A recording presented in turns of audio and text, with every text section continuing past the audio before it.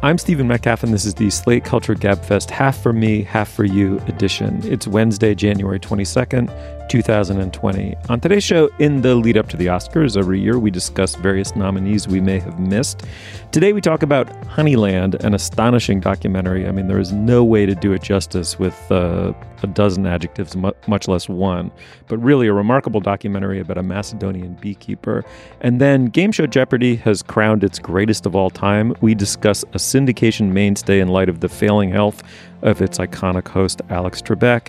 And finally, the marvelous, I hope, friend of the program, Gia Tolentino, has received a high-profile takedown this past week in the London Review of Books. It may not be news in and of itself. It probably isn't. But we discuss its possible significance with Slate's book critic, Laura Miller. Joining me today is, of course, Julia Turner. Hey, Julia. Hello, hello. She is, of course, the deputy managing editor of the Los Angeles Times, and Dana Stevens. Hey, Dana. Hey, hey. Who you will know as the film critic of Slate. All right, let's dive right in, shall we? Please. In a remote corner of Macedonia, Haditse Muratova, and apologies for the pronunciation, lives as close to a non-money existence as may be possible. Her tiny settlement is all but abandoned. Her house, such as it is a tiny pre-industrial hovel. Her only human companion is her aged, half-blind mother.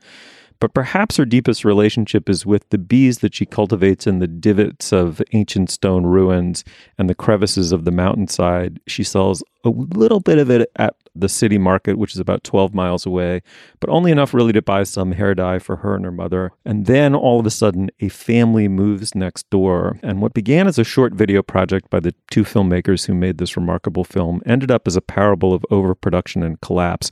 Among many other things, I would not want to reduce it to any facile summary, Dana. This is an astonishing movie. I will just say right up front, it slotted in for me immediately with Parasite as the movie of the year. I loved it, beyond loved it. What did you think? Yes, loved it beyond loved it. I'm really happy we're talking about it. It came out quite a while ago now, and I didn't get a chance to review it, so I'm really glad that it got this Oscar nomination so that more people will see it and so that we get a chance to talk about it. But yeah, it was one of two documentaries on my best of the year, and I would send everybody to it. I think it's streaming now, isn't it? Yes, I saw it on Amazon. Rent it on Amazon Prime. And one thing that strikes me reading up on it again and refreshing my memory is that it's the first feature film by these two directors, a directing team, Lubomir Stefanov and Tamara Kotevska. I also apologize for my probably not good Macedonian pronunciation, but they've made a short before, but they have never made a feature film. And when you see this movie and the assurance that it has and this sort of quiet observational power that it has over this utterly unique and disappearing world, you will not believe that it's two young filmmakers making their first feature. Yeah, Julia, just one of those documentaries about which you feel compelled to ask, how did you just show up in this place at this time with a camera or cameras, and through some sort of insane kismet, the whole thing develops into a narrative with a villain, a hero, set against large social forces that all of us are shot through with, our lives are all shot through with. Kind of amazing, right?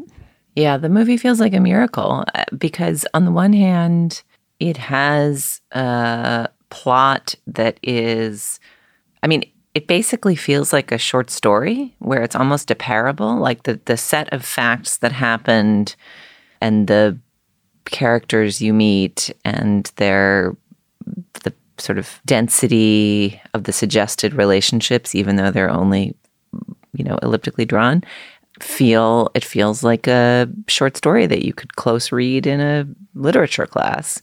And yet it's a documentary, and something about the way in which it is made and communicated makes you really trust these filmmakers. Like, it does not feel manipulated. These people do not seem self-conscious they do not feel like they're being prodded to play out the plots of the story, which makes it just feel like a found marvel somehow. And yet it's an incredible instance of craft.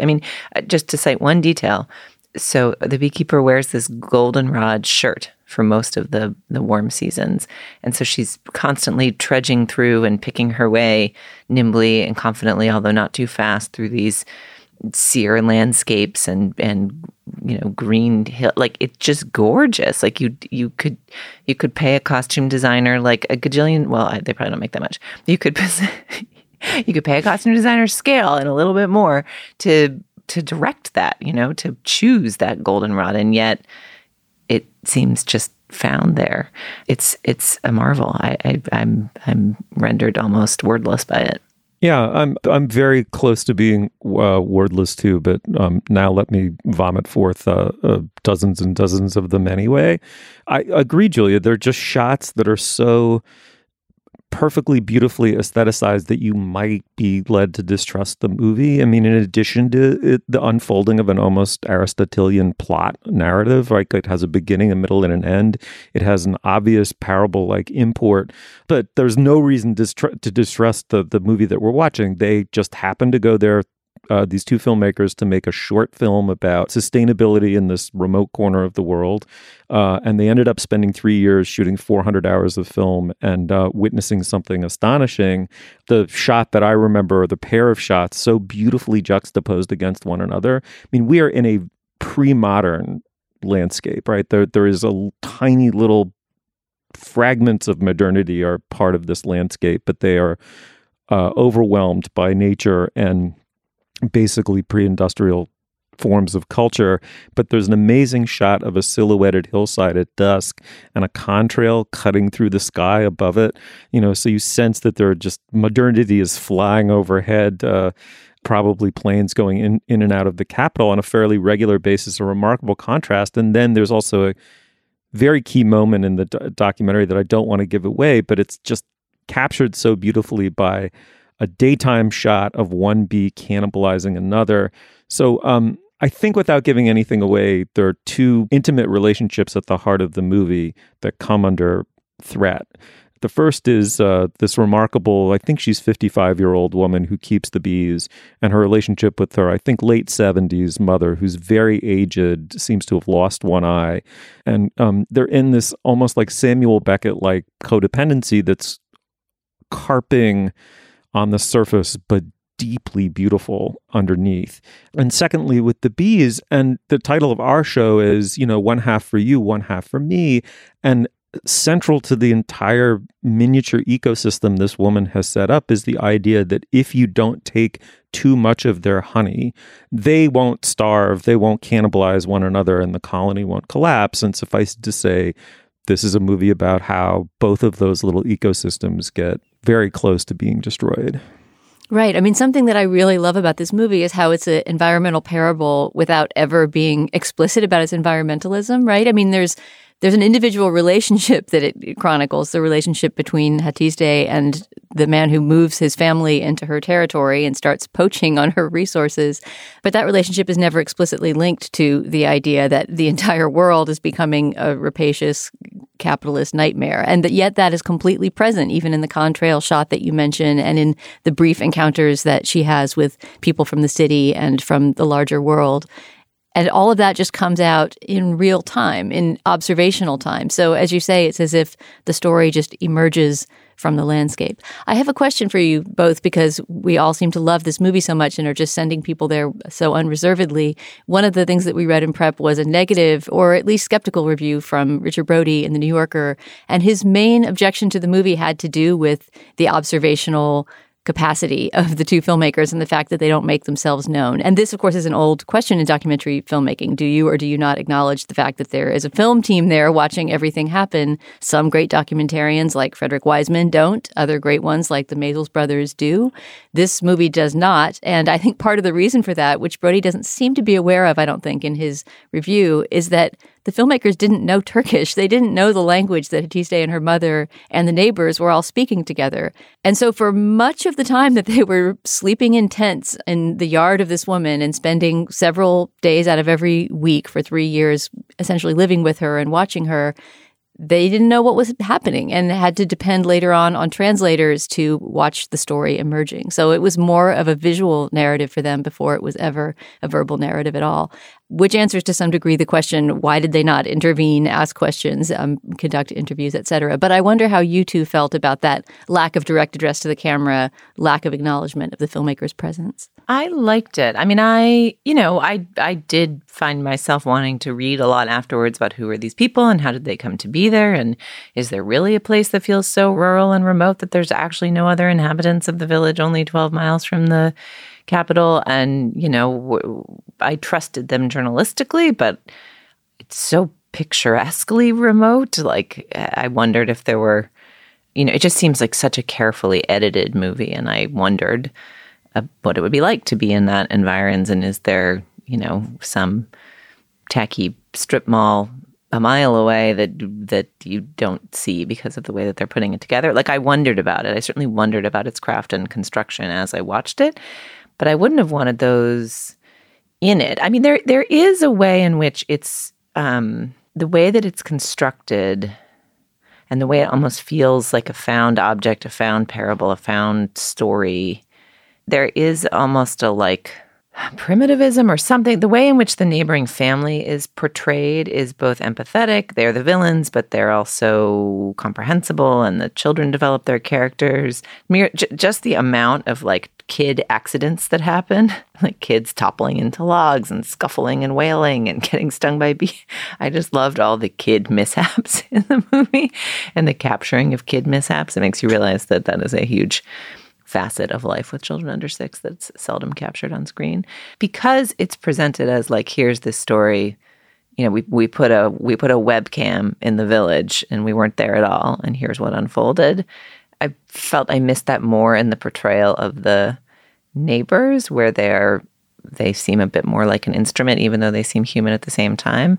But the portrayal of the beekeeper, whose name I will not attempt to pronounce, and her mother, you just feel like you're so deep inside that relationship. I did not want a lot of after film school, we decided to go to the or whatever. Yeah, they took something like 400 hours, right? Wasn't that the ratio? They had 400 hours of footage, and the movie is only 87 minutes long. Yeah, so obviously there was shaping and leaving out of things in order to create this very intimate atmosphere that the movie shows us. It wouldn't have changed my experience of the film to find out that there was a tacky strip mall a mile from where they were filming, because I trusted that the world they were showing was that woman's world. Yeah, I mean, for my part, I think the Brody criticism is just totally off. I mean, it would take a major multi-part 60 minutes expose for me to regard this movie as somehow essentially dishonest. I mean, I doubt it's committing even that sin of omission. I doubt there's a strip mall a mile away. There's no evidence of it in the landscape we get. I mean, I just find that completely spurious. I took away a message from this movie that I will have to confess I wrote down, because as it occurred to me, I felt it very powerfully from the movie, and I didn't want to get it wrong. So apologies for reading from my own prose. But what came home to me in this movie was the horrible truth that we human beings we're both creatures who, through sheer ingenuity and resilience, can draw livelihoods from semi-desert landscapes. And we're the creatures who can take a fecund one and drive it to depletion and ruin. I mean, I've never watched a movie where I felt so proud to be part of this one species and so ashamed at the same time. And to have, as you say, Dana, in under 90 minutes, to have portrayed that conflict, right, with a degree of just human empathy was just astonishing. This movie, I read, has grossed worldwide less than $1 million or something crazy, or maybe it's less than $1 million in the US. Either way, I have never pounded the table harder. I mean, to me, this is, along with Parasite, the movie of the year. It's so timely. It's so beautiful. It deserves to be universally seen, not just widely seen. I cannot emphasize that enough.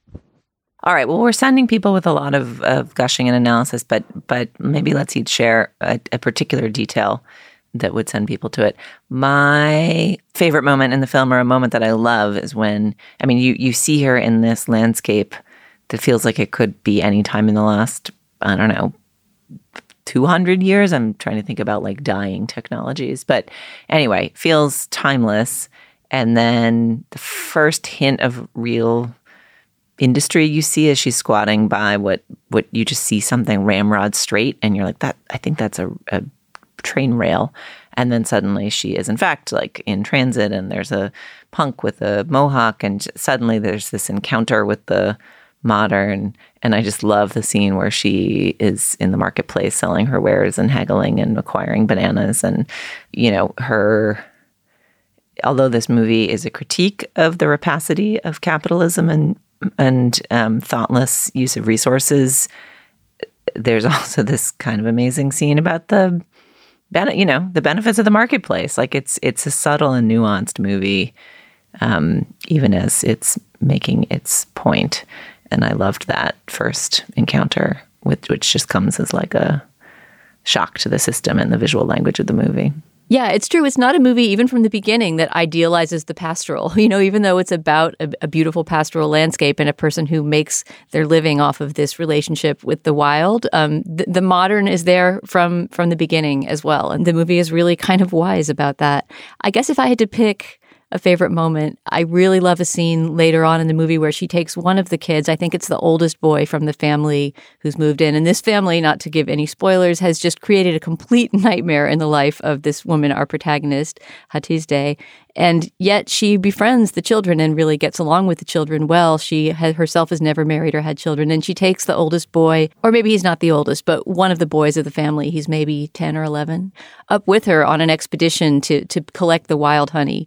And there's a scene of them at night just talking about the work that's involved and her kind of transmitting this knowledge, this ancient knowledge of honey collection to him. And that scene, I thought, or that whole sequence, really, a series of scenes, is quite incredible. I love both of those moments. Exactly right, Julia. The movie doesn't demonize, exchange for money at all. And that leads to my moment, which is that, she likes to purchase what looks like a kind of cheap little box of Clairol hair dye after she's able to sell some of her supposedly quite delicious honey. I mean, there's plenty of evidence that this is a notably delicious honey that she's brought to market. She returns with this hair dye, and they're just these sacramental moments, I think at least twice in the movie, of popping open the box, and she dyes her hair in order to keep it, I suppose, from being fully gray. And she dyes at one moment her, quite elderly mother's hair as well. And there's just this sense that she's not being fetishized by the movie as a creature outside of time, or our time, that she's got a petty vanity that she's aware of as a petty vanity. I mean, it doesn't other her as this kind of holy figure remote from all of the shallowness that, you know what I mean? It's like for the cosmopolitan first world audience, it's very easy to turn this woman into a kind of saint. And I just love the ways in which, she's part of the species too. She has this wonderful sense of humor, a sense of irony, a sense of, herself, is capable of ironizing herself, and has this little vanity that she treats herself to. And it's just, those moments are so incredibly moving. I mean, I just can't emphasize it enough. I will be so disappointed in, the Gabfest diaspora if we can't nudge this thing over $1 million over the next 6 months. And the only way to do that is for me to tell you, listener, to go see it one way or another, and then tell 5 people to go see it, which is what I'm going to continue doing. Okay, it's Honeyland. We loved it. Please check it out. And one thing we should note about this as one of our Oscar contenders is that it was actually nominated twice. It is both Macedonia's selection for Best International Film, and it's one of the Best Documentary nominees. So that's pretty impressive for 2 first-time directors. An interesting and not very frequent occurrence between this movie and Parasite to have 2 of the international features also nominated. And the question is, does that increase their chances or decrease their chances by splitting the vote? I suppose. This movie's got enough of a pure gold in it. It would be hard to judge it by its Oscar haul. All right, before we go any further, this is usually where we talk business. Dana, what do we have? Not much this week, Steve. Just really to say that our Slate Plus segment, which will be hosted by Julia, as always, is going to be about the Oscars. Since the nominations came out last week and Julia wasn't around to discuss them, and she's now our resident entertainment journalist editor, we are going to talk about Oscar nominations and our own disappointments and hopes for the ceremony in Slate Plus today. So if you're interested in signing up for Slate Plus and supporting our show and all the work we do, you can go to slate.com/culture plus and sign up today. What's next? Well, for the Jeopardy! Greatest of All Time, or GOAT tournament, the show assembled its 3 greatest champions, James Holzhauer, Ken Jennings, and Brad Rutter. and pitted them directly against one another. Jeopardy was one of the original crop of iconic game shows whose heyday was in the 60s and 70s. Like those, it was good-natured hokum meant to fill time, mostly in the afternoon. But having arisen alongside the childhoods of the boomers, of course, it became an object of nostalgic veneration. And so it made its return in 1984 with a new host, Alex Trebek, who has been called the human embodiment of the show. He is certainly that. Some magic synergy was discovered here. The format was pretty tired, and Trebek was a semi-failed game show host. I mean, the kind of guy who gets recycled through a bunch of TV game shows. I think Will Ferrell's impersonation of him on SNL gets at what's so special about both Trebek and the format together. He has this unflappable poker face, but with a kind of ironic smirk is too strong, twinkle is maybe too mild, that may or may not be kindled by contempt, but he remains Canadian and likable throughout. I should say one occasion for talking about the show is not only the crowning of its greatest champion of all time, but Alex Trebek has stage 4 pancreatic cancer and is certainly looking at retirement over the next year or so. Before we go any further, let's listen to a clip. A congenial game bird under glass given as a gift. Ken. What is a pleasant pheasant present? Right.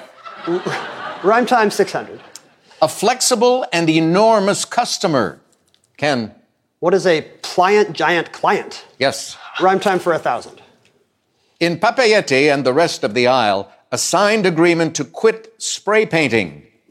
James. What is a Tahiti graffiti treaty? Yes. Julia, let me start with you. This is pardon the expression, collective mind share of our culture. Jeopardy, surely it's something that you watched.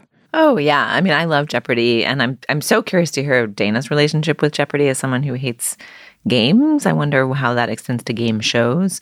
But I've always loved it. I haven't watched it in years, and then my husband and I tuned in for the greatest of all time. There was something about the conceit of getting the 3 winningest by various metrics players to play against each other in a contest mediated by Trebek at this moment where I think we've all come to appreciate that Trebek-hosted Jeopardies are a scarce resource, and there will not, in fact, be an infinite spigot of them forever, as it has seemed literally for all the decades I've been alive, seemingly, that made it feel really poignant, even as it was just a very high-powered version of the show, and made it a little bit of a internet sensation. Like it was one of those collective viewing experiences for the 4 nights that it took for a winner to be declared. And I don't know, I've loved the show for years in a sort of mildly positive, neutral, fond regard for a familiar object way. But it was really interesting to watch this high-powered version of it and think about what exactly it is that makes it appealing and successful as a trivia show, and what I will miss about Trebek presiding over it. Dana, what about you? Surely you grew up with this as I did. Yeah, I mean, I have basically two chapters to mention in my history with Jeopardy. One is that, yes, despite being game allergic in every way, I did grow up loving Jeopardy, and that is largely because of my father, who's an incredible trivia head. He has exactly that kind of brain. To this day, he can name all the presidents, all the vice presidents. He has an incredible amount of Oscar knowledge, which I forget about the Oscars the minute they happen, and I can't wait to forget about them. Whereas my dad can tell you, records from the 30s, 40s, 50s. In fact, he puts himself to sleep at night sometimes going over his various trivia knowledge fields in his head. And he auditioned for Jeopardy once. I think it was probably in the 90s. I don't know exactly when it would have been. I think maybe I was in college, but there was some sort of audition in town where you could go and try your luck and see if you beat out enough people to do a future show. He ended up not getting on, I'm sure, because he was surrounded by, younger people who had better buzzing techniques, but he continues to be a trivia king. And so I have affectionate memories of watching with him and, trying to shout out the answers before he did and usually not beating him. And just the comfortingness of that show, always looking the same, always feeling the same. Even for the greatest of all time tournament, they slightly modernized the set, but it's still just all about blue squares and, minimal buzzing and minimal bells and really smart questions and answers that make you feel smart when you can, on rare occasions, beat one of the contestants. And my other chapter of Jeopardy experience is just that I was a very new writer at Slate in the summer of 2004. I was writing a column on TV and pop culture, not on movies at all, when Ken Jennings had his extraordinary run on the 20th season of the show, where essentially he just started to win so much that he never left and stayed for the end till the end of the season, setting all kinds of records in the process. If I say what record they are, I'm going to be wrong because I don't know my Jeopardy trivia enough. But he was certainly a phenomenon in the history of the game, and I covered that. I mean, a few times. Essentially, Ken Jennings, who I remember dubbing Ken Jen and feeling proud of inventing that during the era of Brad and Jen, just turned the game around and got people interested in it for the first time in a couple of decades and really revivified it. I know since then he's become a social media presence that some consider somewhat obnoxious, but I have a lot of affection for Ken Jennings because I associate him with my early days at Slate and just covering his fun run. So this is the moment that the spoiler kicks in. I was rooting for Ken, even though he was kind of the overdog, just because it's really fun to watch him play. I mean, when he gets in the zone, he is just an insanely good trivia player.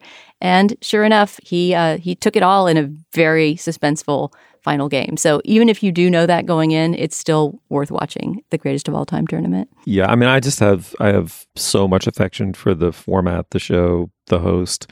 Watched it on and off for at least 15 years or so. Accompanied me along with Law and Order through grad school, parts of grad school, and but hadn't caught up with it in a long time. And following along, of course, somewhat heartbroken by the health struggles of its host, Trebek, who really is heroically showing up and continuing to do the job. I have a question for both of you, which is, having not watched it in a long time, I have this perhaps false memory of the clues acting as mnemonic triggers. Like they're obviously very carefully crafted to be not too easy nor too hard, right? It's not an alienating show in which you watch it and these superhumans, with computer-like brains, rapid fire answering questions that you have no clue how to answer. They're sort of designed as the format of the show is like designed to give you a little bit of a memory trigger. So even if you don't have overly specific knowledge of the thing, you might be able to cough it up or whatever. So you play along, you don't feel so stupid, but also you don't feel snooty or more smart than the contestants or the show. It was pitched somehow perfectly until the greatest of all time. And then I was like, I'm a fucking moron. I don't know any of this. These guys are just flying through it. They're in the best sense of the word. I mean, they're just absolute machines. What did you guys think? Yeah, I think the questions were harder for this. And my favorite moment, actually, of the whole thing was if you watch the very first show when it's less clear what the dynamic is and who's on top and who's having a weaker day, you see that none of them gets a question wrong for the whole first round. Like literally nobody answers badly all the way through the first round. And the questions are arcane. I think they're mostly pitched at or above the more difficult level of Jeopardy questions. I feel like in a normal Jeopardy, when I'm along, it makes you feel smart because you're like, I know a bunch of these. And in this one, I was like, my mind is a wasteland. I know nothing. I don't know anything. I will never know anything. But it was pleasurable for this amount of time. Yeah, so I had the same response of feeling slightly overwhelmed by the knowledge level expected. Dana, did you, or are Steve and I crazy? I guess it depended. I mean, once it got to the level of the daily doubles, they were pretty hard, but I actually thought that it was fairly playable. I mean, in the categories that I knew anything about, which is always how I was with Jeopardy. My dad was the one who had this broad knowledge across different fields, and I was the person who, if it was like a literary question or historical, I might do okay. But as soon as sports came up, for example, I was completely lost at sea. I felt some pride in the final rounds when I think there was one question that none of them knew, and Trebek had to tell them what the answer was. But I knew it, and I wish I could remember now so that I could show it off for you guys. But that fact has already left my brain. All right. Well, Steve and I can just feel devastated. We're the ones who like games, and we're the ones whose brains were obliterated by this. But the two questions that I found most galling, one of them was when there was actually a question about Oscar winners. One of the final Jeopardy questions was about foreign-born directors who had twice won Best Director without winning Best Picture in the year since 2000. I was like, oh my God, my actual area of knowledge. I still failed to get it correct, but I also felt a couple of the contestants didn't even try at an answer, I think because they had done better math than I had about the nature of their winnings and the likelihood of succeeding. But I was like, what? These people know everything, but they can't be bothered to like keep their Oscar information straight? Like, this is bullshit. This is like the one field of knowledge that they don't respect enough to know, which I think was probably a misreading of the actual strategic dynamics. But I was affronted by it. And then did you guys get the final Jeopardy question correct? No, I would never have gotten it. It was a fantastic question. I think we should not give away what it was because it was really suspenseful during the little do build up whether or not any of them would get it. Did you know it? I had like a very firm and completely incorrect guess that I was extremely confident of, and I was just wrong as hell. That was right in my wheelhouse, too, a literary question, and I had no idea. One last thing I wanted to mention about the Greatest of All Time tournament that is very touching is just the affection both among the three players who are playing against each other for very high stakes. The winner is going to take $1 million home, but who seem genuinely impressed with each other's trivia knowledge, who are always patting each other on the shoulder when they get something right. They lift up the champion and, like hold him up with his trophy at the end. And they all hug Alex Trebek. There's just a real sense of camaraderie and sweetness so that if this was the last Jeopardy episode you ever watched, you would feel you had said a complete goodbye to the show. Can we just talk, though, briefly about Brad the weak link? Like, it was not really a true three-legged stool of a competition for some reason, despite them all having equally, although differentiatedly impressive Jeopardy records. But Brad really came in. Brad was the one I knew least, I think, because his Jeopardy triumphs were oldest and then on these like specialized contests that I hadn't watched.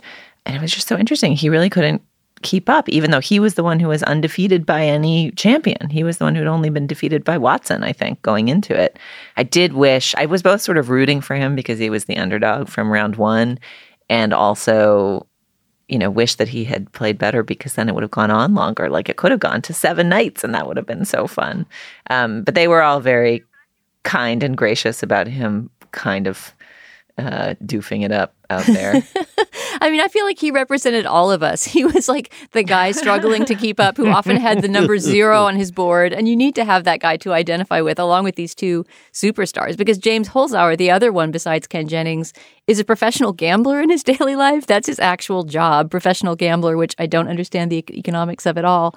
But obviously he had very smart betting strategies and, a lot of his game was based on those technical details of, hopping from category to category at the right moment, stuff that I don't really understand. Whereas Ken Jennings it goes straight down the line. I just know everything, right? I mean, that's his playing strategy. Know everything. All right. Well, it's I think you can catch it. You can catch it on Hulu. So if you haven't seen it, check it out. It's really fun, and there's a bittersweet elegy to it as well because of Trebek. But anyway, check it out and talk to us about it via email or on Twitter. All right, moving on.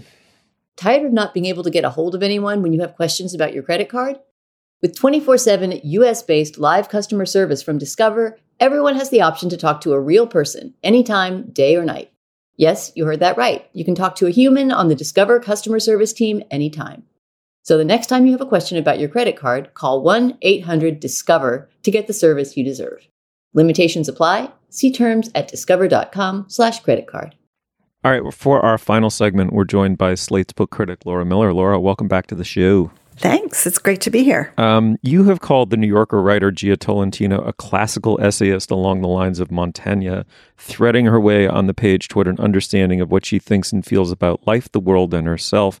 That is a beautiful and apt description, I think. And I want to say also, I think all really admire Jia Tolentino. We don't mean to bring any extra attention to this takedown review of hers.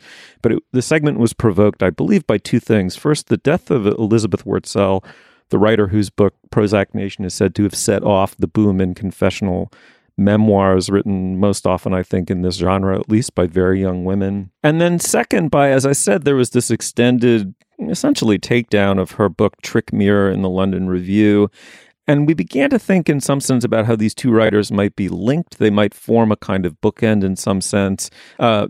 Laura, is there a way in which Tolentino inherits a world that Wurtzel created in which personal lives become public domain, though she inherits it in the age of social media and quite self-consciously so? Well, yes and no. I mean, you could say that like Elizabeth Wurtzel, who was sort of notorious for oversharing.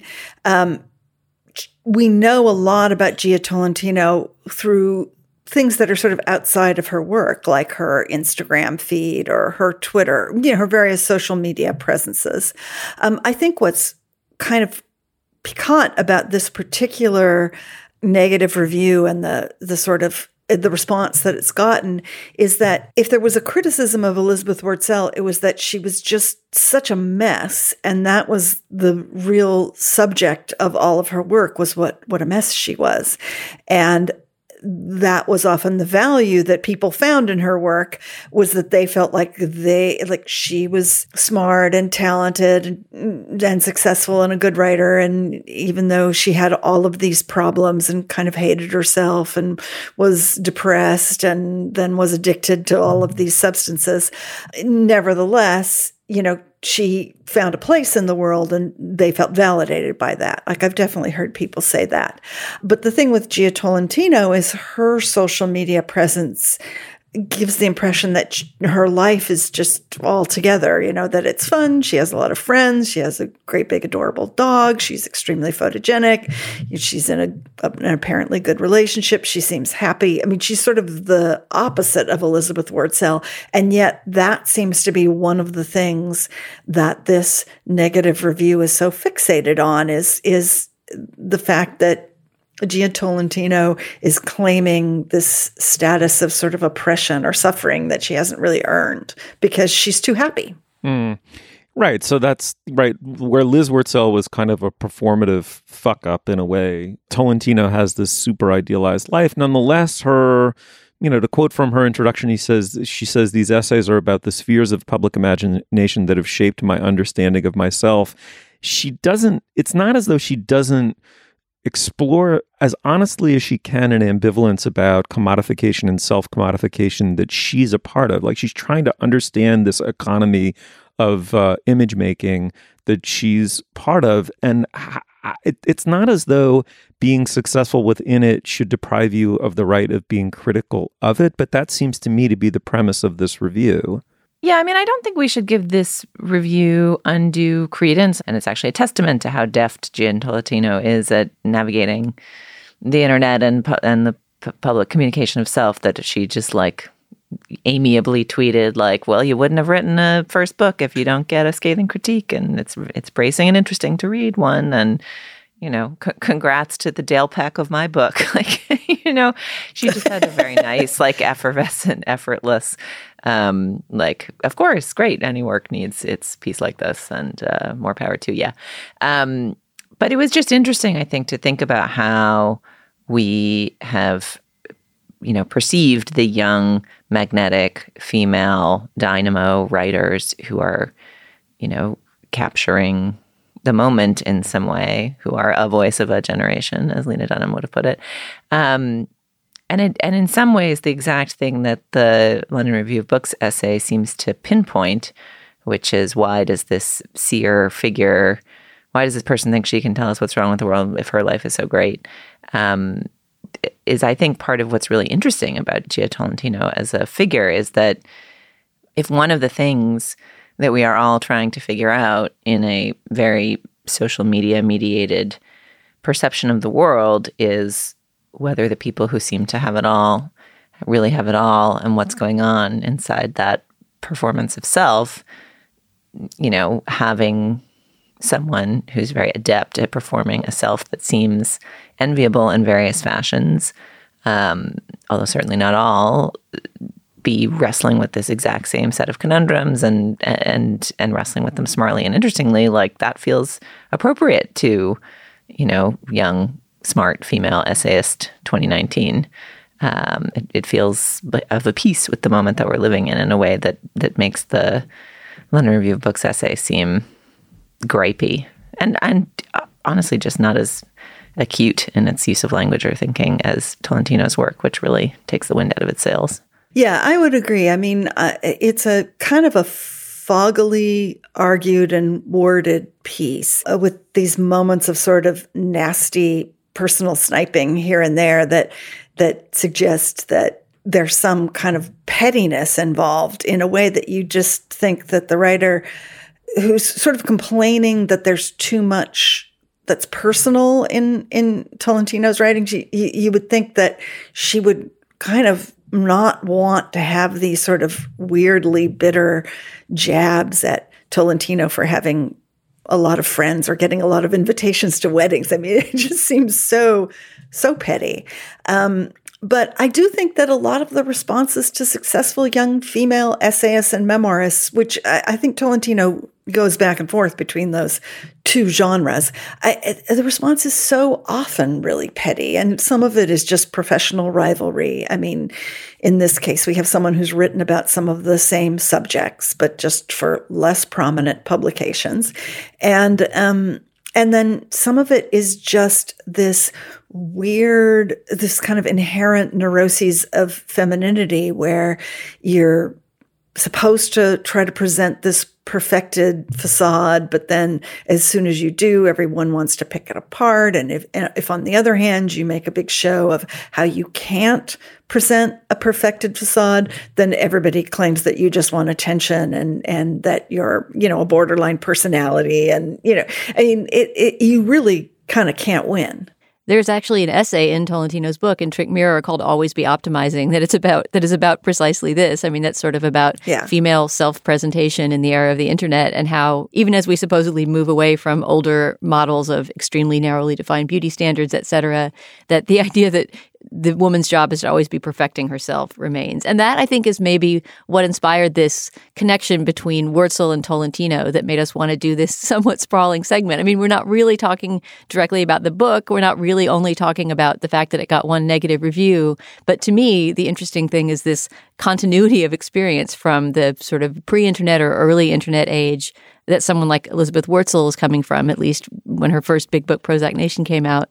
And the age we're in now, when obviously self-presentation means something completely different because of us being always online. But at the same time, it seems that we've made no progress in the way that we think about young women who write about themselves and present themselves to the world. And that there's still, as you say, Laura, this very petty sort of there can be only one kind of logic, as if there's kind of this scarcity of resources that is, attention to female writing, and that we have to scrap over who is getting it and why. Yeah, it's frustrating because we have had a rise of sort of popular, and I think Lauren Euler does make a good point when she talks about the sort of glib feminism that has come up in a lot of writing that either originates or is about the internet.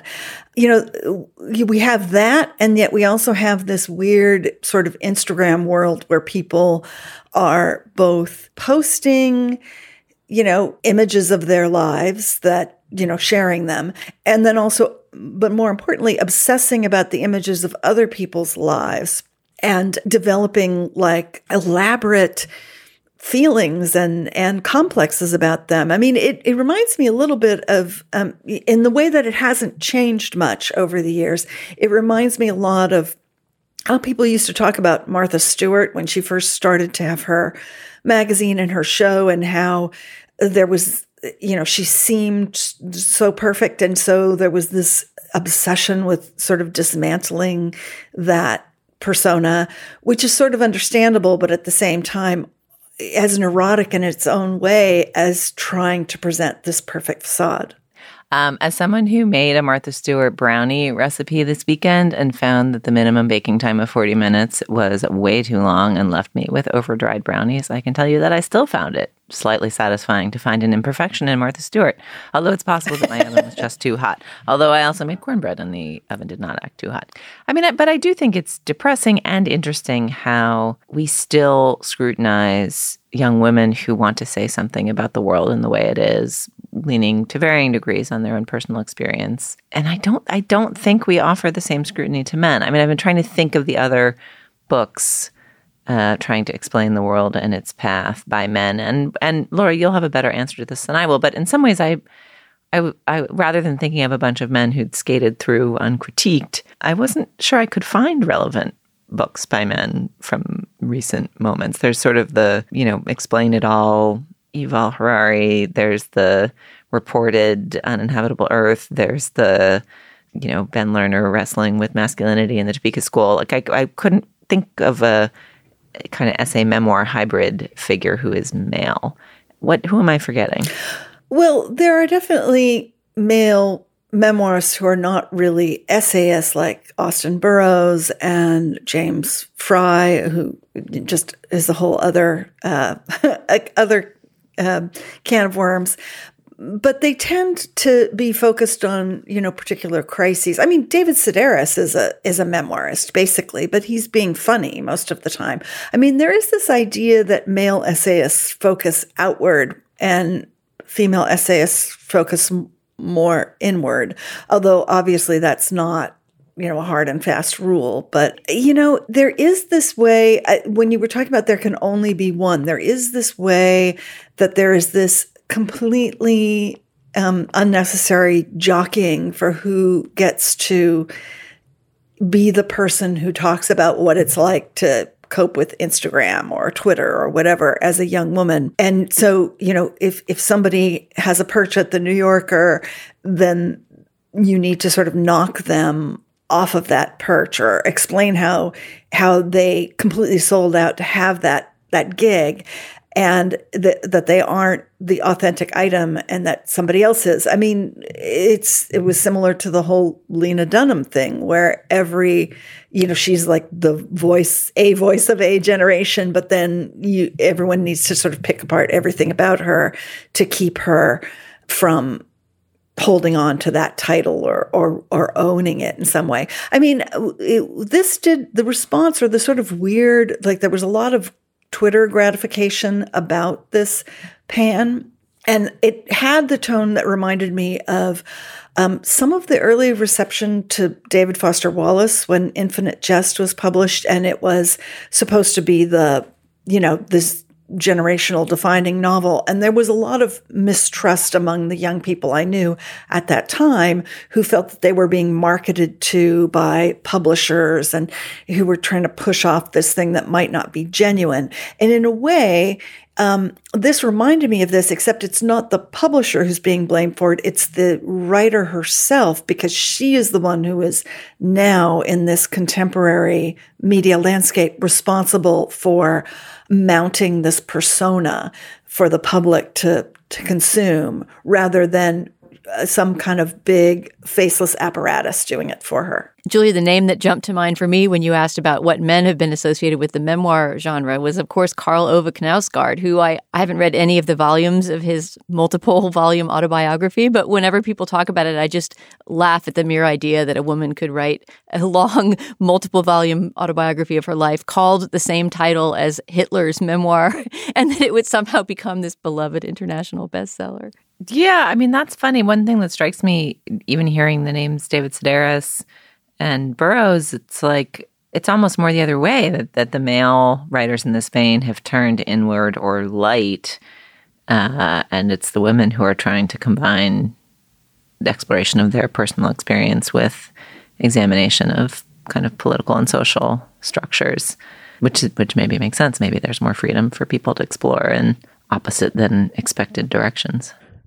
Laura, before we go, there was something I wanted to ask you about, which was in the enlightening emails we exchanged before the segment, going over what it might be about. You quoted the psychologist Robert Stoller, who once said, "Guilt is not a punishment for doing the wrong thing, but the price we pay to go on doing it."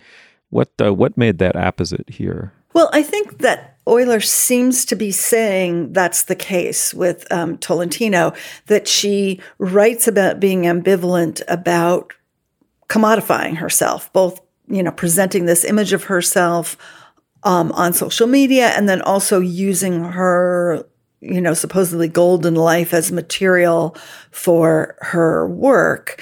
And the implication is that, well, if you feel like that's wrong in the same way that you worry that all the stuff that you're ordering from Amazon is, damaging the environment in either its manufacture or its shipping or whatever it is that makes you feel bad about ordering a lot of crap from Amazon, but you do it anyway. Like, what does it really mean to say that you feel ambivalent? Are you just sort of posing as a person of conscience in order to make yourself feel okay about continuing to do what you want to do?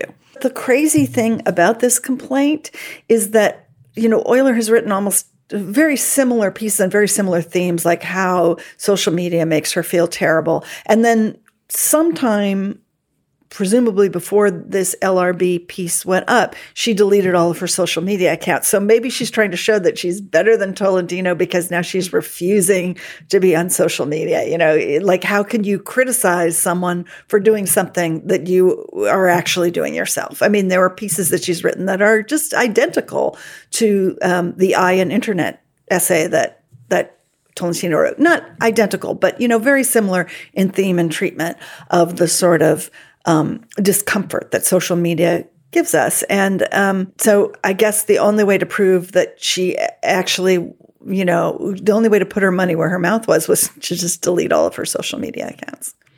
Maybe that's what she thinks Tolentino should do. I don't know. Yeah, I guess there's the critique that no answers are being proposed. But I guess it would seem to me that part of the essence of writing a personal essay is that you can't answer the questions that you're grappling with. You can only grapple with them from your own subject position and see how that subject position is subjugated to the various systems that it's governed by. And it just seems to me that Tolentino's book, from what I've read of it so far, Laura, and I've read the 4 essays that you recommended to us for this segment, I'm definitely going to finish it.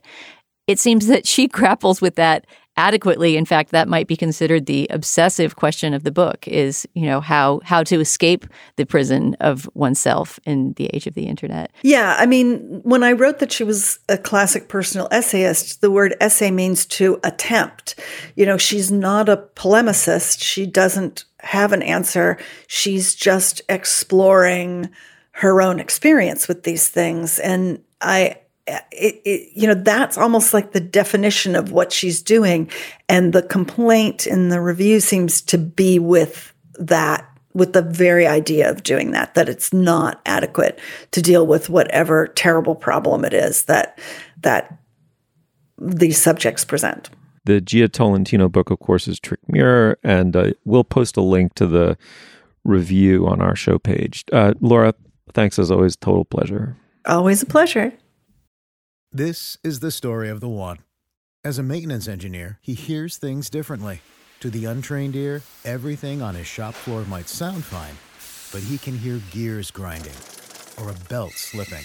So he steps in to fix the problem at hand before it gets out of hand. And he knows Grainger's got the right product he needs to get the job done, which is music to his ears. Call, click Grainger.com, or just stop by. Grainger, for the ones who get it done. I want to tell you about a new show from the Financial Times called Life and Art from FT Weekend, hosted by me, Lila Raptopoulos. Life and Art is twice a week. On Mondays, I have a guest on to talk about life and how to live a good one. Everything from winter travel to cooking to living more creatively. And on Fridays, we talk art. 2 FT journalists and I discuss a piece of culture that's in the air, new music, movies, and more. Find Life and Art from FT Weekend wherever you listen. All right, now is the moment in our podcast when we endorse Dana. What do you have? My endorsement is extremely basic. It's just to listen to Jia Tolentino's reading of her own book, Trick Mirror, that we talked about in that segment with Laura Miller. Since that wasn't really properly a book club book review segment, but more talking about the reception of the book and the treatment of young women essayists in general, I just recommend people go to the book. It's always fun to hear a book, especially a memoir-style book, read in the voice of the person who wrote it. And Jia's style of writing, as you know if you read her in The New Yorker, is really vernacular, very spoken. And so it really feels like sort of hearing a series of 9 different talks, you know, just personal talks by somebody about their experience on the internet, in life, and in the world. And it's been a lot of fun listening to it. I'm still in the midst of it. So go on Audible or wherever you get your audiobooks and download Jia reading her own book, Trick Mirror. Oh, here. Julia, what do you have? In the spirit of smart young women thinking about the world and reflecting on it using both their brains and their personal experience, I would like to recommend one of the gnarliest and most interesting and think-aboutable books I've read in such a long time, which is the book How to Do Nothing by Jenny Odell, which I will confess that I bought knowing nothing about it on the mere strength of its arresting title and cover. So kudos to the book marketers who got me to pick up a brief tome of philosophy, Luddism, and bird watching just by picking a good title and making a lush decorated cover. It's like gorgeous pink, peaceful looking flowers and roses with those words stitched through them. As our listeners know, I love to reflexively critique a Luddite argument, love to find a technology skeptic or hater and skepticize them. And this is such a smart anti-technology book. I don't even know, maybe part of why I find it smart is that it doesn't seem instinctively anti-technology. It's just thinking seriously about the impact of technology on our lived experience. Possibly, I just think it's smart because it uses bird watching as the way to make you think about the value of moving away from technology. And I find that more persuasive than other tactics. But anyway, this book is so worth your time. I really think it's an interesting text about how we live now. I would actually love for you guys to both read it, and if you haven't already, and for us to discuss it on the show. Like it touches on so many issues that we've touched on here over the years. You know, it's probably a good book to like bring with you for a weekend away and read in a couple big gulps, because it's a thinky book. You got to kind of hold some ideas in your head. I read a bunch of it over vacation, and then I've been reading the last 40 pages in dribs and drabs before bed at night, and it's less good in that context, but really love it. Really interesting. It's an anti-tech book that has made a pro-tech person think hard about her relationship to technology. So recommend.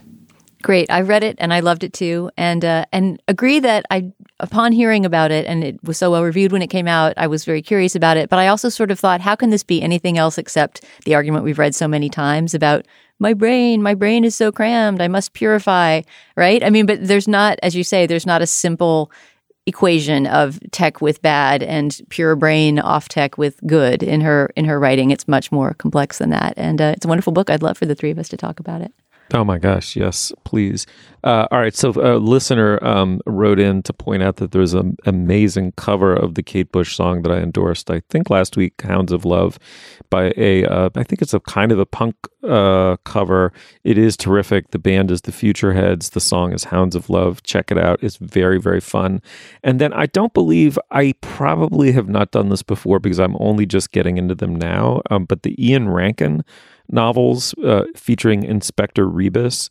As a person who's kind of guiltily made his way through the Jack Reacher novels, as they kind of fall into my lap over the years at various beach houses and in airports and stuff, I'm looking for a new thrill. And the Rankin is a Scottish writer. I think he's from Edinburgh, but he's certainly associated with that city. And they're just they're called tartan noirs. Probably a lot of our listeners are familiar with them, but they're, dripping in alcohol, darkness, and ill-spilt blood. And they're just beautifully written. He started out as a genre novelist, and then someone gave him a great piece of advice, which was, does John Buchan, the great, the Irish novelist, did he think of himself as a genre novel? Like, what is this distinction between genre and literary? Write something commercial and just do it well, and he did. They're so far, my experience of them is they're amazing. This is mostly a call for readers who've really enjoyed them to tell me which ones to continue with after the first one I'm reading now, Mortal Causes, which so far I love. And anyway, that's it. The Ian Rankin Inspector Rebus novels. Thank you, Julia. Thank you. And Dana, thanks a lot. That was fun. It was a pleasure. You'll find links to some of the things we talked about today at our show page. That's slate.com/culturefest. You can email us at culturefest@slate.com. We'd love to hear from you. Also, we have a Twitter feed. It's @SlateCultFest. Our producer is Jessamine Molly. Our production assistant is Rachel Allen. For Julia Turner and Dana Stevens, and of course, Laura Miller, I'm Stephen Metcalf. Thank you so much for joining us. We had fun, and we will see you again soon.